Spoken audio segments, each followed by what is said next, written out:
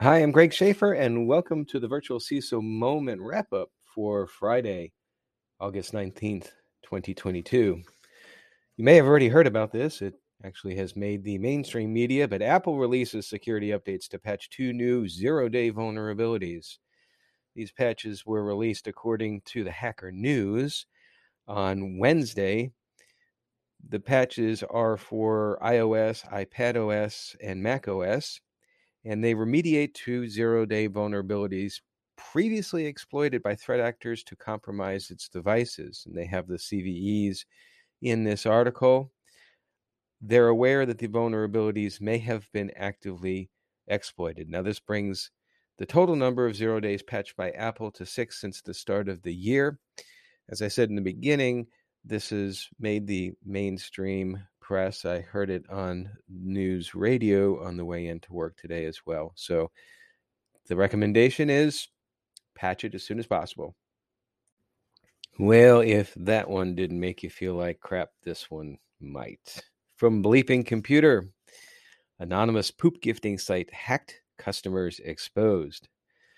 Shit Express, a web service that lets you send a box of feces along with a personalized message to friends and enemies, has been breached after a customer spotted a vulnerability, except for that the customer is actually a well-known threat actor, and upon finding the vulnerability, ended up exploiting it and downloading the entire database. And the database apparently includes the messages, the payment method.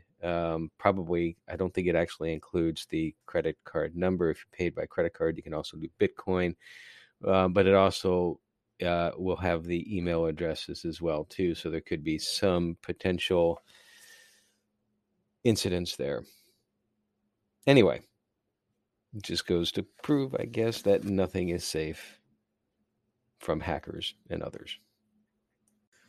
Now, this may not be a good sign of things to come in the privacy world, particularly health privacy. Mozilla finds 18 of 25 popular reproductive health apps share your data. This coming from the Register.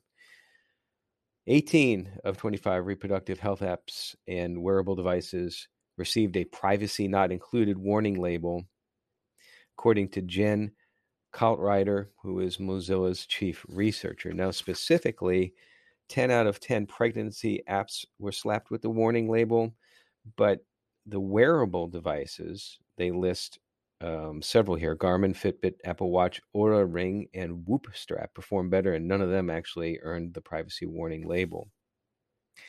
And of course, part of the concern here is that the apps, or at least the majority of them, don't have clear guidelines on when and how much user data they will share with U.S. law enforcement. Of course, the issue here and the fear is that this sort of tracking and information mining could be used to locate women seeking abortions. And of course, in the United States, we're sort of in a checkerboard situation is with all the different laws, regulations as far as the legality and the availability of abortions. But this is not limited as far as concerned to abortions.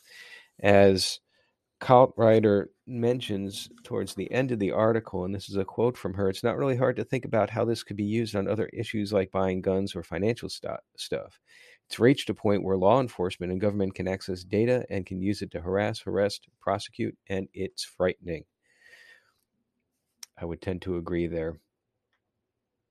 Something to keep a watch on. A little bit of advice: if you're going to launch a ransomware attack, you probably will want to try to extort the correct company. From Bleeping Computer again, hackers attack the UK water supplier but extort the wrong company.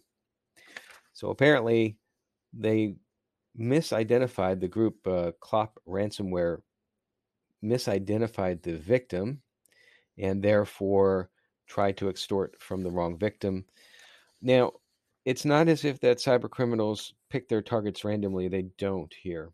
So the issue with the wrong extortion aside, this was obviously chosen for a reason, and this is mentioned in the article, because in the UK, 8 areas in the country, as of the time of this article, were imposing water ration policies and hosepipe bans.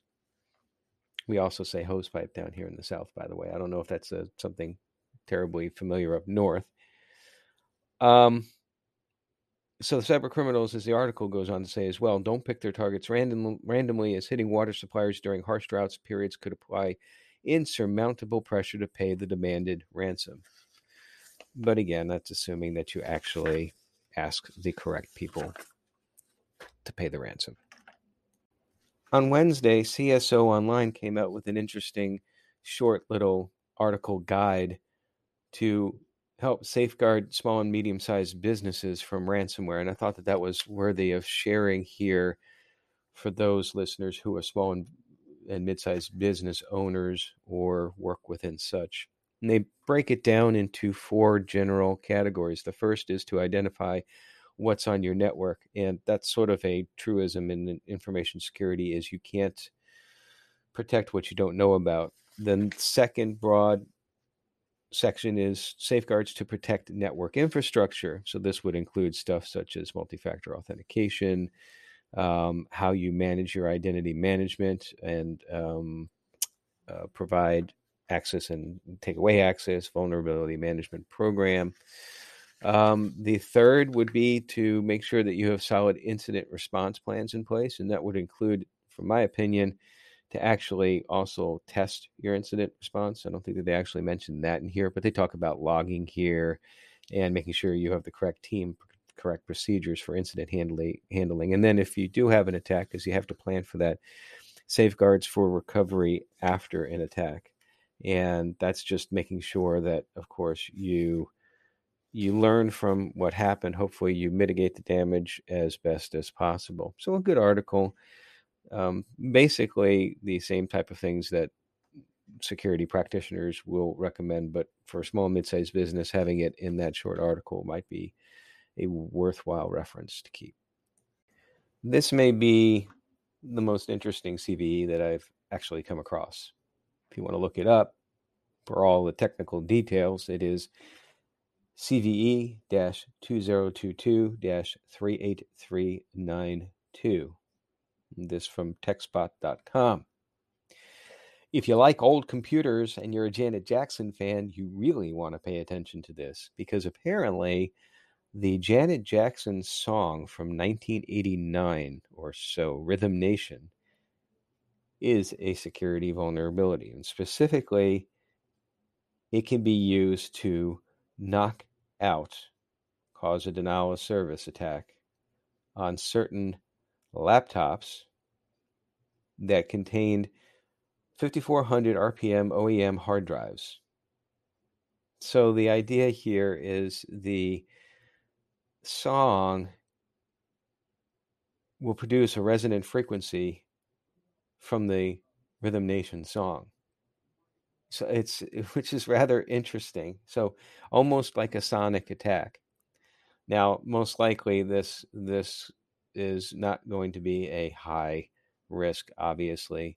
If you're really worried about it, just make sure that you turn down your music, particularly if you're playing Janet Jackson.